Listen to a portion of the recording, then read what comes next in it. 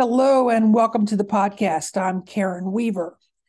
When a college leader assumes his or her presidency for the first time, I've often wondered how they begin to understand the complexities of college athletics. So many sitting presidents rise to the position from the academic side of the house. Where do they go to learn about college athletics? In 2023, there are so many challenges and choices for presidents to make, and it can seem daunting. How do presidents go about learning how things work beyond wins and losses in the business of college sports? Do they just listen and take directives from their AD, or do they work to insert the values and mission of the institution into their athletics departments? And how do presidents work to understand the conference and national issues impacting college sports today? My guests today are two longtime professional colleagues and friends. Ana Maria Cauce is the 33rd president of the University of Washington, where she has been a member of the faculty since 1986. She's a member of the Pac-12 Conference Executive Leadership Team and was a part of the group that hired current Commissioner George Kliavkoff. She is deeply aware of the fast-changing dynamics in Power 5 and Pac-12 programs. James Soto Antony is the Dean of the Division of Graduate Education and Professor Education Studies at the University of California, San Diego. Along with Ana Maria, he is the co-editor of the College President Handbook, a sustainable and practical guide for emerging leaders, a dynamic book published in 2022 that includes relevant information for new presidents across many of their responsibilities. Jim has closely followed the changes in college athletics in the last 20 years as a researcher and was the founder of the University of Washington Center for Leadership in Athletics.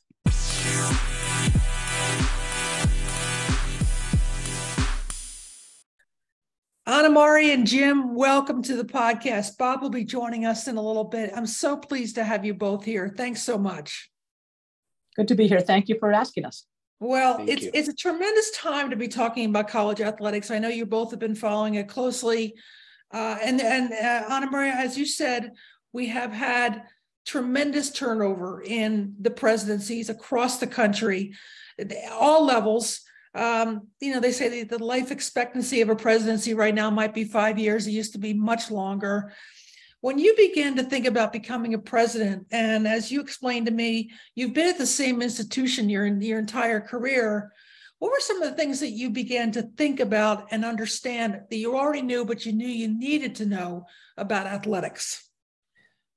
Well, I certainly had some sense, partly because we'd had a number of scandals here in my time. And, as Dean of Arts and Sciences, I watched some of that play out, so forth. Also, as when I was an undergraduate, University of Miami, where athletics was a big deal. Yeah. I worked for campus sports and recreation, and I did some tutoring for athletes. So, I had some sense of athletics, but I don't think I had any sense of, first of all, how much time it would take. How many, just meetings and hours and so forth and so on of my time it would take. I also don't think I realized the degree to which, and these things are interrelated. I probably, there's the amount of attention. Quite frankly, when we're interviewing, for example, for a football coach, yeah. You will have reporters camped out at the airport trying to see if they can find out. That does not happen when you're interviewing for a president. And so just the degree, I had certainly heard it said that athletics was the front door of the university. I was also well aware of, the infamous joke, president wakes up from a nightmare and they say, well, what happened? I dreamt I had, 2 football teams and 2 medical schools, and we have both. So I was aware of the fact that this was important, that, but I don't think I had any sense of how much. Jim, let me follow up with you. You've been studying this role from a different perspective, both as a scholar, as a dean, as someone who directed a center for athletic leadership. What's been your perspective, just looking at athletics and the rise of new presidents and their ability to manage this complexity? Thanks for the great question. I would agree with my colleague Anamati because most people who ascend to the presidency perhaps have not had direct oversight or any reason to come in direct contact with athletics, with coaches, with athletic leaders of any kind. And in my work over the years, I've tried to fill that gap by trying to seek ways to demystify, shall we say, some of the most basic components of athletics. I guess the second thing I want to say is I feel it's an important priority as we think about that future cadre of university presidents, university leaders, to help them understand that athletics for them should be a hands-on endeavor. It should not be something, at least if they, in my opinion, want to be successful, it should not be something that they delegate too far from the presidential perch. They may not be the content experts on every last issue. You should certainly hire excellent people and trust them to do their jobs, but you can't allow athletics to be too far from your radar screen. Otherwise, there's problems with oversight, and you can certainly suffer the consequences. So that's been a sort of a calling card of my work, to really see how can we help aspirational leaders learn at least the minimum of what they need to know, or perhaps know what they don't know when it comes to college athletics. So let's talk a little bit about that conundrum. I mean, we have people who aspire to be great leaders, and yet they walk into the office and feel blindsided so many times by what can happen. I remember when the most recent University of Louisville president was hired, he said on day 2, he had to deal with a crisis involving, his basketball team, and he had to get up to speed really quickly. Can we do a better job of preparing presidents? And if so, how do we do that, Anamati? Well, I definitely think that we can do a better job, and we do need to do a better job.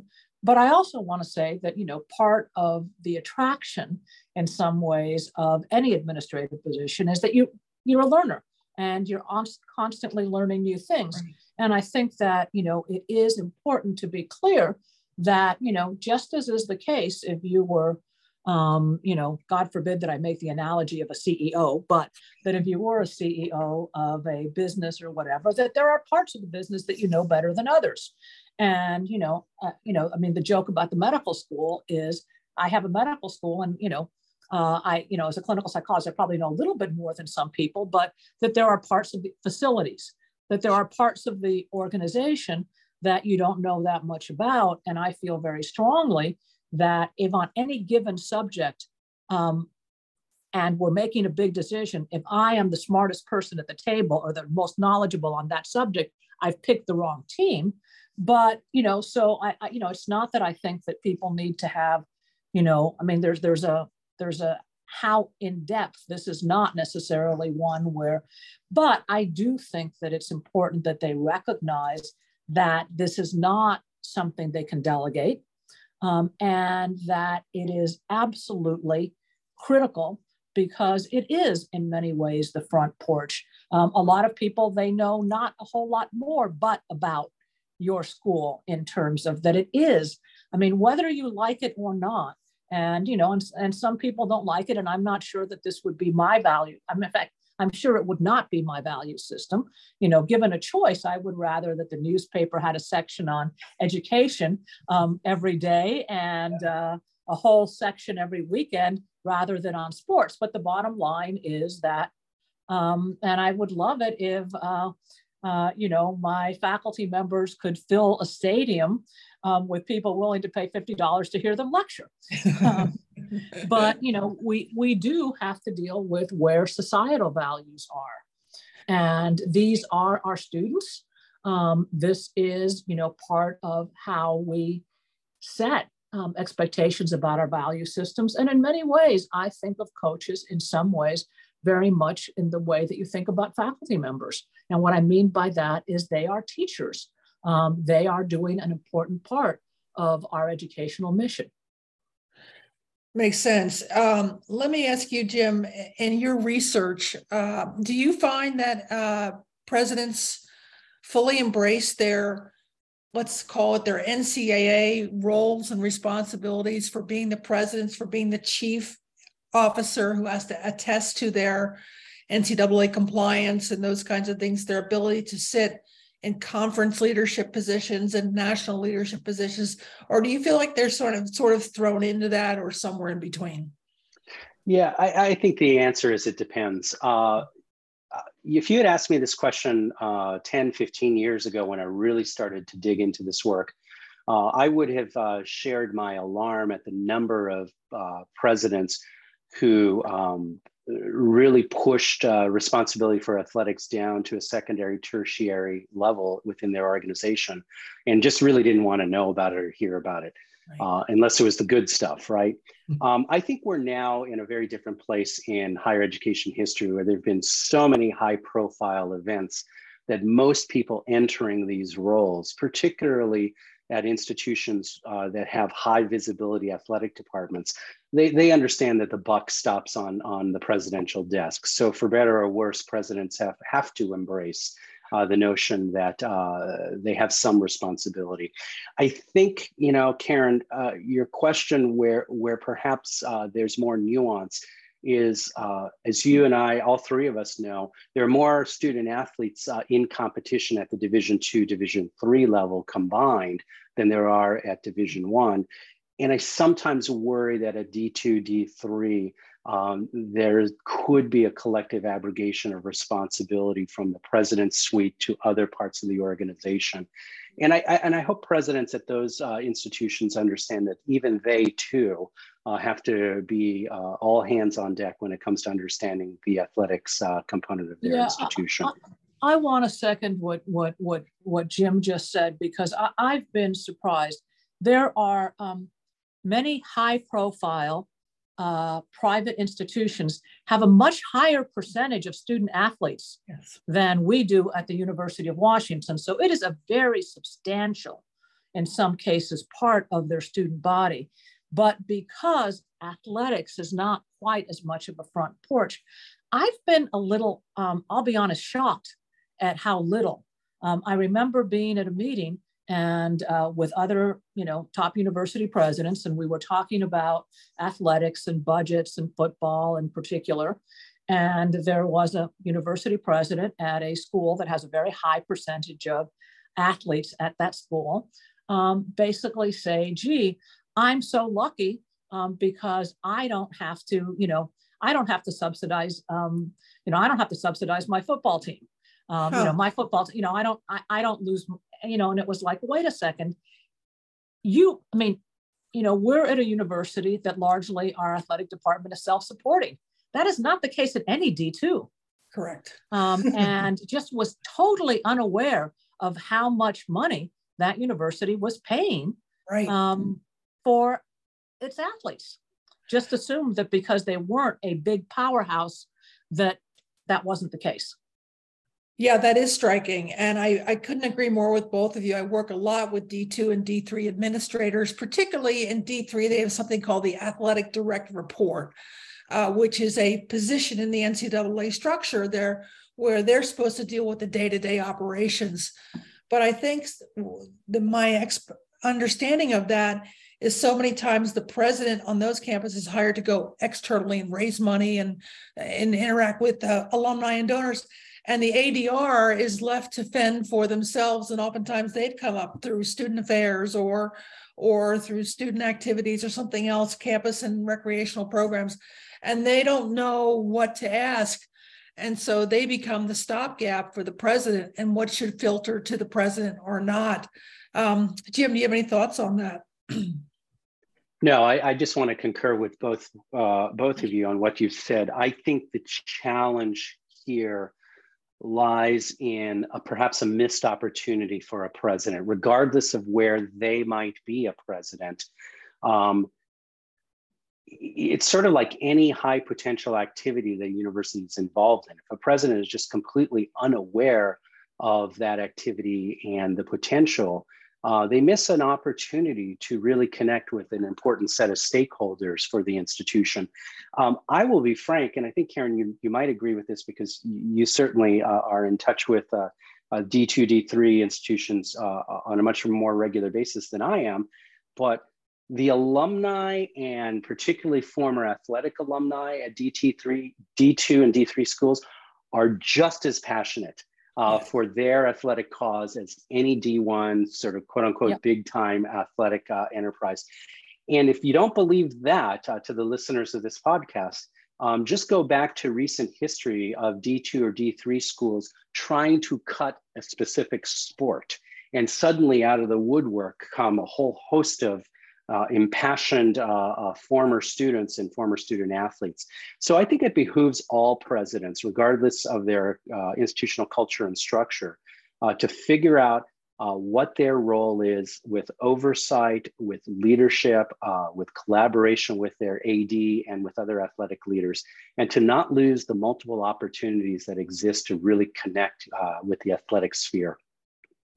Well, and I think it's also really, really important to have that connection, quite frankly, between the athletic and the academic sphere.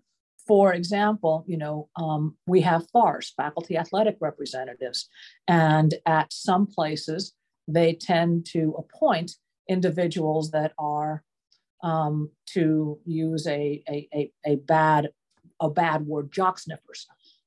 In other words, people who are just crazy about athletics, and certainly, the FARs that we've appointed, that have been appointed in my time as presidency, are people who care passionately about athletics. But for example, the first FAR in my time as president is now dean of the business school. The FAR that I'm working with right now has an absolute national profile in her area of sociology and is actually now our faculty regent.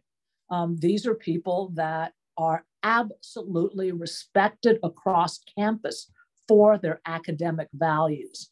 And so when they talk about, what we're doing to support our athletes academically, about, how we look at academics in our athletes when we're recruiting, et cetera, it's not, they have, it matters what they say, that these are people where their integrity, their academic integrity is really unquestioned. And that makes a difference. That is a crucial role on campus at all levels. And more is being asked of those folks now than ever before under the new transformation structure. So let me ask you this. If you both could think of 3 things that you think are the most important things for new presidents to know about their athletics program, what would you say? And Anna Marty, I'll start with you. Well, I think it's really important that they understand the budget and how it works, to what degree they're subsidized, how those subsidies happen, whether it's student fees. We're one of the few schools that doesn't have student fees, how that whole system works, and to have some sense of, where they lie on the hierarchy, and what, how far, where they want to position themselves, but to understand the budget, how it works, et cetera.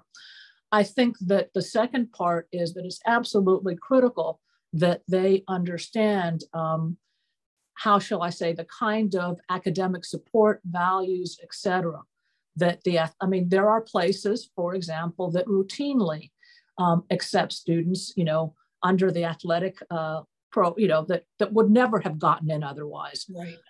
There are places where that's more exceptional, and that you have, for example, we have a committee that has included the Dean of Arts and Sciences that makes decisions as to whether we're going to, in other words, they need to understand what kind of academic support are students given, what are the expectations, et cetera, in terms, they need to understand whether or not, for example, a lot of people have been taken, what are the courses that they're taking? I think it's important to do a bit of an examination. Sometimes you do find classes that are being just there for athletes. That was when I was Dean of Arts and Sciences, that was an issue in one of our departments that we had to clean up. And so I think they need to understand that. I also think that they need to understand, this is part of the funding, but a little bit separate, all those issues around fundraising. And issues with alumni and that end up getting involved in everything from recruiting to sometimes part-time jobs there are a lot of NCAA violations that are not necessarily done by the university per se, but through the alumni and fan base support and what that's like and how that's managed. It's a good point. Jim, what would be the 3 things that you would recommend? Well, in no particular order, I'd start with any president should really understand their institution's mission, culture, and values, independent of athletics.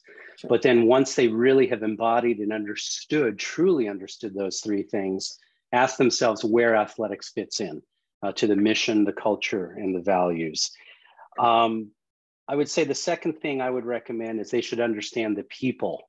And what I mean by that is who is over in athletics, from your AD to, without micromanaging the AD, to understanding coaches and the overall administrative structure there. Get a sense of the talents that are in place, get a sense of alignment with institutional mission, values, and culture, because when all is said and done, you're going to be relying on those people to give you the best advice possible. And hopefully that advice is aligned with mission, institutional culture, and values. I'd say probably the final thing I'd recommend is a president should actively seek, as opposed to avoid, what might be the potential challenges, or shall we say bad news, that might be lurking around the corner. I think presidents should create cultures where people are welcome and even encouraged to discuss openly what those challenges might be, as opposed to a culture of fear. Oh, we're not going to tell the president about this. We'll figure it out on our own, and then that thing festers and becomes a scandal. So those would be the 3 things I might recommend. Yeah. I'm going to add one more thing as Jim was talking that occurred to me, is that I think it's important to understand where athletics, and particularly where winning, to be absolutely blunt about it, where it stands on the hierarchy of importance amongst your trustees. Okay. Can you elaborate? Yeah. Well, I can elaborate. There are certainly, institutions where you hear, I can't say whether it's the case or not, that basically, whether it's the football or basketball coach or whatever is more important than the president. Mm-hmm. And there are places where the expectation is that, the most important thing is winning, and period, end. And they'll, and you need to know, you need to have a sense of those things before you get there. And what is your tolerance level to be a president at an institution where, for example, it might be, because of who's on your board of trustees. It might be because of who your primary donors are, for a whole different sense of, but you need to understand, those things. Yeah. If I may, because Anna Mari is reminding me of yet another elaboration when I speak about culture, values, institutional mission, I might point out that, as we know, there's tremendous fluidity when it comes to, or portability when it comes to leaders. They might go from one type of institution to a very different kind of institution to become a president. And they may bring with them a background, a knowledge, or expectations about athletics, or even biases about athletics that frankly don't transport well to the new institutional type or the new institutional culture that they're inheriting. Here is a classic example of what I'm saying. I know of an individual who went from a large institution with a major Division I program to an institution that, shall we say, is more subject to the national discussions that are going on right now about the demographic cliff and the enrollment management challenges that are being faced. And what this individual had to learn quickly when I discussed it with them was that at that new institution, athletics was a strategy to contribute positively to enrollment management.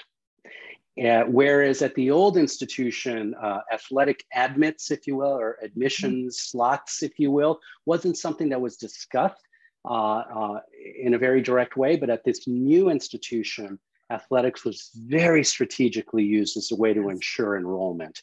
And that was a huge learning curve because it caused this individual to have to confront a lot of biases that they brought to the new institutional culture.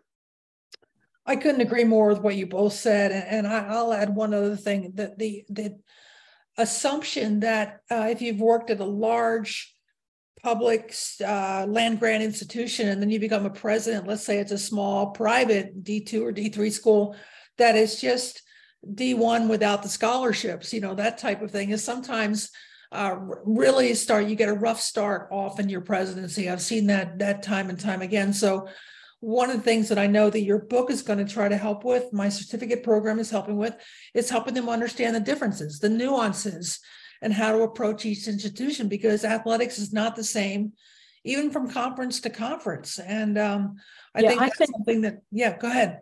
No, I want to absolutely reinforce that, is that I think that there are some things that any president, regardless of where they're at, that having some sense of athletics, et cetera, these, after all, are our students.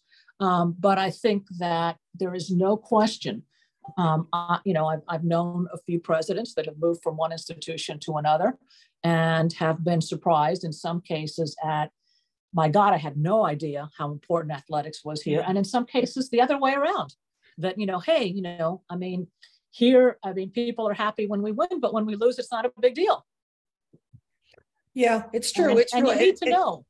It gets back to the culture. So let's build on the conference roles and responsibilities that presidents have, and the national roles and responsibilities that presidents have. So what are your thoughts about how do you get up to speed with learning how your voice works at the conference level and then also at the national level? And either one of you can start. It doesn't matter to me. Well, I think that, part of, writing the book was athletics is one, and that's what we're talking about today. But I think that sometimes people have this very kind of romanticized notion of being a university president, and there are wonderful things about it. But, depending on where they come up from, don't have a good sense of just how broad. Like I say, you're responsible for building and facilities and for calling, when you call a snow day and, all kinds of things that you hadn't thought of. And so I think it is important because, again, with athletics, it's not just that it's, in some cases, a very major part of your organization, but because of the visibility and whether you're doing well, it can, certainly help to bring people together to fundraise, but also the scandal. And so I think that that's important. But, in terms of learning, there's not going to be any book. Some, courses will help, et cetera. But I think it partly is, I know for me, part of it was, and this was a surprise to me as well, is that the degree to which I interact with, for example, other Pac-10, Pac-12 presidents.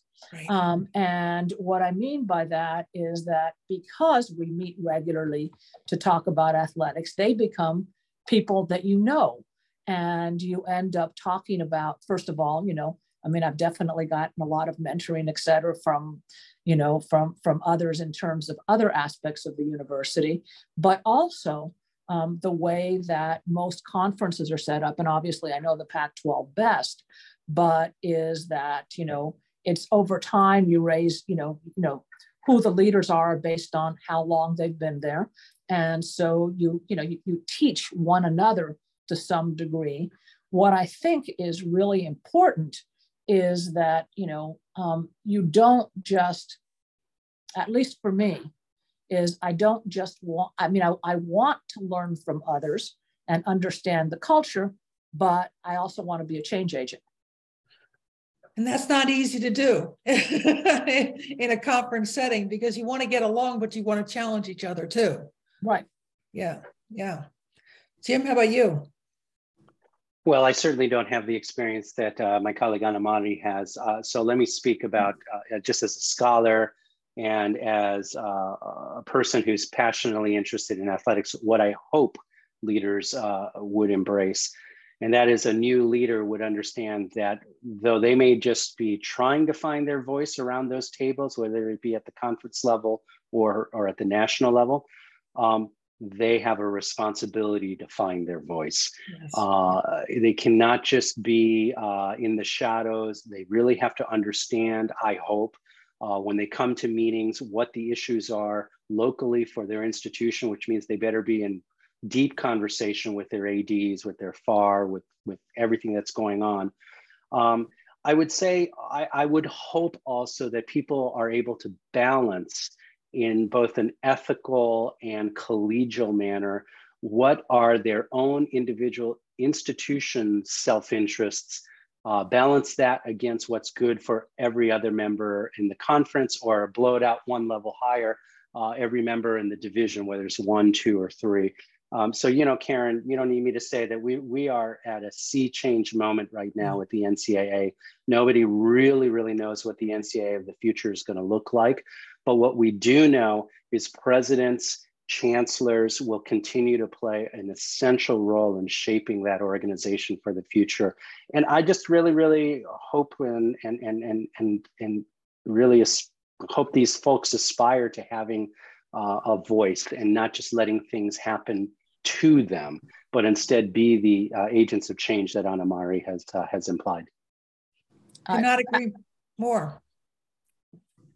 So let me wrap up the conversation with 2023 and beyond. What kinds of things are you keeping on your radar? What are you noticing that you and your colleagues really have to pay deep attention to? Well, I think that there are, if I were going to say, and you know, it goes back to the joke at the beginning, the two areas within the academy where things are moving the most rapidly, it is the healthcare system and the athletic system. Yeah. That the number of changes that are going on are huge. I was all in favor of NIL, but then how do you actually do it in a way that has reasonable guardrails where it's not pay for play, which I've got to say, occasionally it looks very much like that, which is not what we wanted. You know, how do you rein in boosterism when it comes to NIL? I think that more and more, you know, I'm a fan of the fact that we've expanded the playoff system, but at the same time, very aware of how do you handle that in terms of student academic, the balance between, you know, the academics and, you know, how do you manage, you know, some of these things you don't manage by yourself. For example, I would love if basketball were more like football or even baseball, you know, where there weren't one and dones. Where, you know, either like, you know, football, they'd say, you know, you have to have played so many years, or like, you know, baseball, you can go direct into the majors if that's what you want. Right. But, you know, and you don't have control over all these things, but it's a landscape that's changing very, very rapidly. And there are parts of this that are unquestionably a good thing. Having worked with, having done some tutoring for some college athletes, you know, particularly those from low-income backgrounds, et cetera, you know, it is absolutely a wonderful thing that that they can profit more from NIL and so forth. There's no question about that, but it's also opened some floodgates that are, you know, that you know, it's very, very difficult ground to figure out how do you do it in a way that's truly ethical. How do you deal with the fact that I've got to be honest, I am having some trouble swallowing what some salaries look like and what some expectations. And it's not just, you know, the yearly salary, but the guarantee of 10 years at that salary. And what is that doing and what does it communicate? I mean, you know, we can't, it is, you know, it would be a violation about antitrust to put a ceiling on it, at least right now. But what does that look like? What does it say? I mean, I think we really are, you know, in a situation where the amount of money that's floating around is really not necessarily having a positive influence. In fact, I'd say the other way around. Right, right. Jim? So I have several that keep me somewhat awake, if you will, in no particular order again. To echo Annamari's concern about money, I'm concerned about the emerging crisis of institutional haves versus institutional have-nots, which honestly is only going to play itself out in a pernicious sense at the D2 and D3 level. Mm-hmm. I really, really worry about that. I worry about the fact that we've known long for more than a decade about the supremacy of conferences. I think we've now turned a corner, frankly, where conference supremacy undeniably reigns. And so I guess in that vein, I worry that we collectively in higher education haven't thought about the hypothetical scenario of the D1 conference and then a split off, which we might call D1 prime. And that's a set of institutions that truly decides to do things its own way, leaving everybody else in their dust. Which, by the way, brings me to another one that I think the new NCAA president certainly must be on his mind. What is the future of the NCAA itself? In a scenario where conference supremacy really reigns, where there could be a D1 prime versus a collective D1, can we have an NCAA that remains relevant and vital for the future? I think that's crucial. Student athlete welfare continues to be a problem, a challenge, whether it's physical well-being or mental well-being. I don't think we figured that out. Gender equity, let's be real. We have an unbelievable number of challenges that persist around gender equity. And I'd say the last thing is diversity.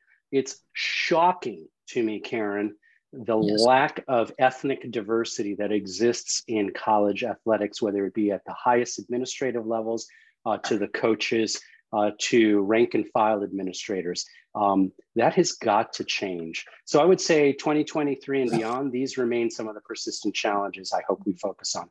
Yeah, I want to add to what Jim said about race, because I think that just as important in terms of race is the I don't believe that anyone would have ever done this way purposefully, but the bottom line is we have some sports that are primarily made up of Black and brown individuals that are low income, that are subsidizing very wealthy white students. And that is very, very difficult. And people aren't owning up to the fact that that is the truth. Yeah. We talk about, when we tend to talk about the problems in athletics, we think, football and basketball. There is a huge issue in terms of the number of other sports that we have that are entryways. That's what the admission scandal found, that are entryways into the highest level of, and that are now, and often we use gender equity as the excuse, are now heavily subsidized. Students that don't need to be subsidized are heavily subsidized, and who is subsidizing them? And people, it's become much more transparent than it used to be. And I think that to just turn our heads and may pretend that that's not part of the issue, I think is really problematic. I personally would like to see a lot more of athletic scholarships be actually based on financial need, even if it's for the entire, very much, I've said this before, and it doesn't seem to be a very popular opinion, but very much like we do with schools, where if you have enough low-income kids in a school, the entire school gets something. So, because, you don't want one player next to another, but that, just because you are providing athletic scholarships and, maybe academic pluses, et cetera, to the football team or track team, does that mean you have to do it to the lacrosse team? Right. Obviously, if lacrosse has enough low-income students, yes, you should. But I have a lot of trouble with that, because that is unquestionably part of what is making athletics so expensive. Yeah, no doubt. Well, I tell you, you have given my listeners a ton to think about in this space. I'm going to encourage every one of my wannabe presidents and senior campus leaders to listen to this podcast. I'm also going to share with some of my students so that they can think about some of the broader challenges that leadership faces in this era, and how we can encourage good leaders to rise to the challenge and come up through the ranks and embrace some of these real issues that face college athletics today. So, I also want, before we end, I do want to say that there are some absolutely fabulous things. I mean, I think that I don't think it's a coincidence that so many women leaders were in athletics, whether they were in high school or in college. I think that the kind of discipline that is taught, the fact that in college athletics, you learn that, that after you win, you shake the hand of the person you've been playing with, and you probably have more in common, that just because, you're competing doesn't mean that they're enemies.